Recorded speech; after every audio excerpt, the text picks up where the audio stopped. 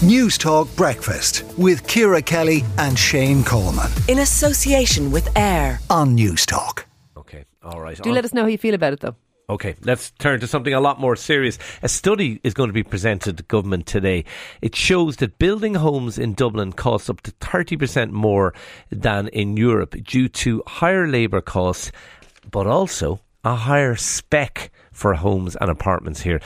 Hugh Wallace, director at Douglas Wallace Architects. Hugh, there's not a huge amount we can do about labour costs at the moment. I'm really curious about that higher spec thing. Are apartments and houses built to a higher spec in Ireland, and is it something we need to tackle? Well, I think we have a different standard in Ireland compared with Europe. In Europe, when you buy an apartment, it's a white box. So the layout of the kitchen is there, but the kitchen isn't in, the bathrooms aren't there, and the wardrobes aren't there. And there's a wire out of the ceiling for your light fitting. So it's a different concept.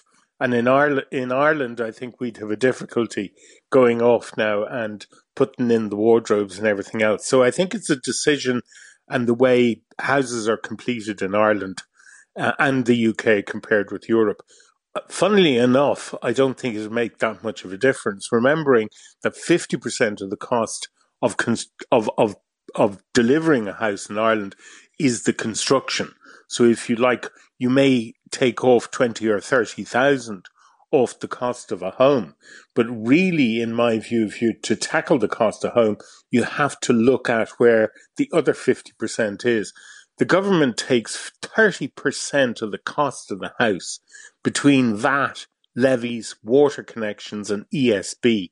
So that to me is where there should be a review. VAT on residential should be removed for new builds, for owner-occupiers. Right. I think, and I'm not necessarily arguing with you on that point, but I think from recollection of the piece, for example, in Birmingham, I don't think those costs were that much higher in relation, but it was specifically the spec costs and the labour costs that made the difference. I'm just wondering, I remember the first house I moved into, the kitchen was pretty awful. We gave it a lick of paint, and we lived with that kitchen for 5 or 6 years or something.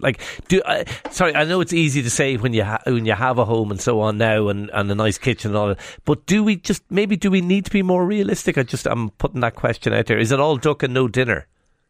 Well, I don't believe so. I think in Ireland we expect a decent kitchen.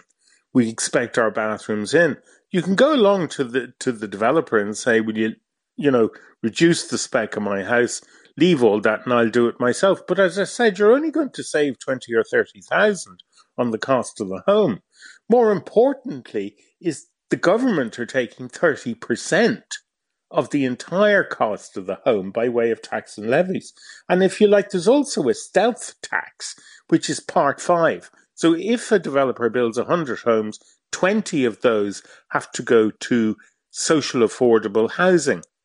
And the cost of that is passed on to the purchasers of the houses. Okay, some would say that's a laudable objective to have. It is, but that's why house prices are more expensive. Okay, because if I'm buying a house, I'm actually contributing to the cost of the provision of the government, who are supposed to be doing this, in the provision of social and affordable housing. Okay, Hugh Wallace, director at Douglas Wallace Architects. Thanks for giving us that insight. Let us know what you think. 087 1400 106. You can WhatsApp us and join the conversation for free. Newstalk Breakfast with Ciara Kelly and Shane Coleman. In association with AIR On Newstalk.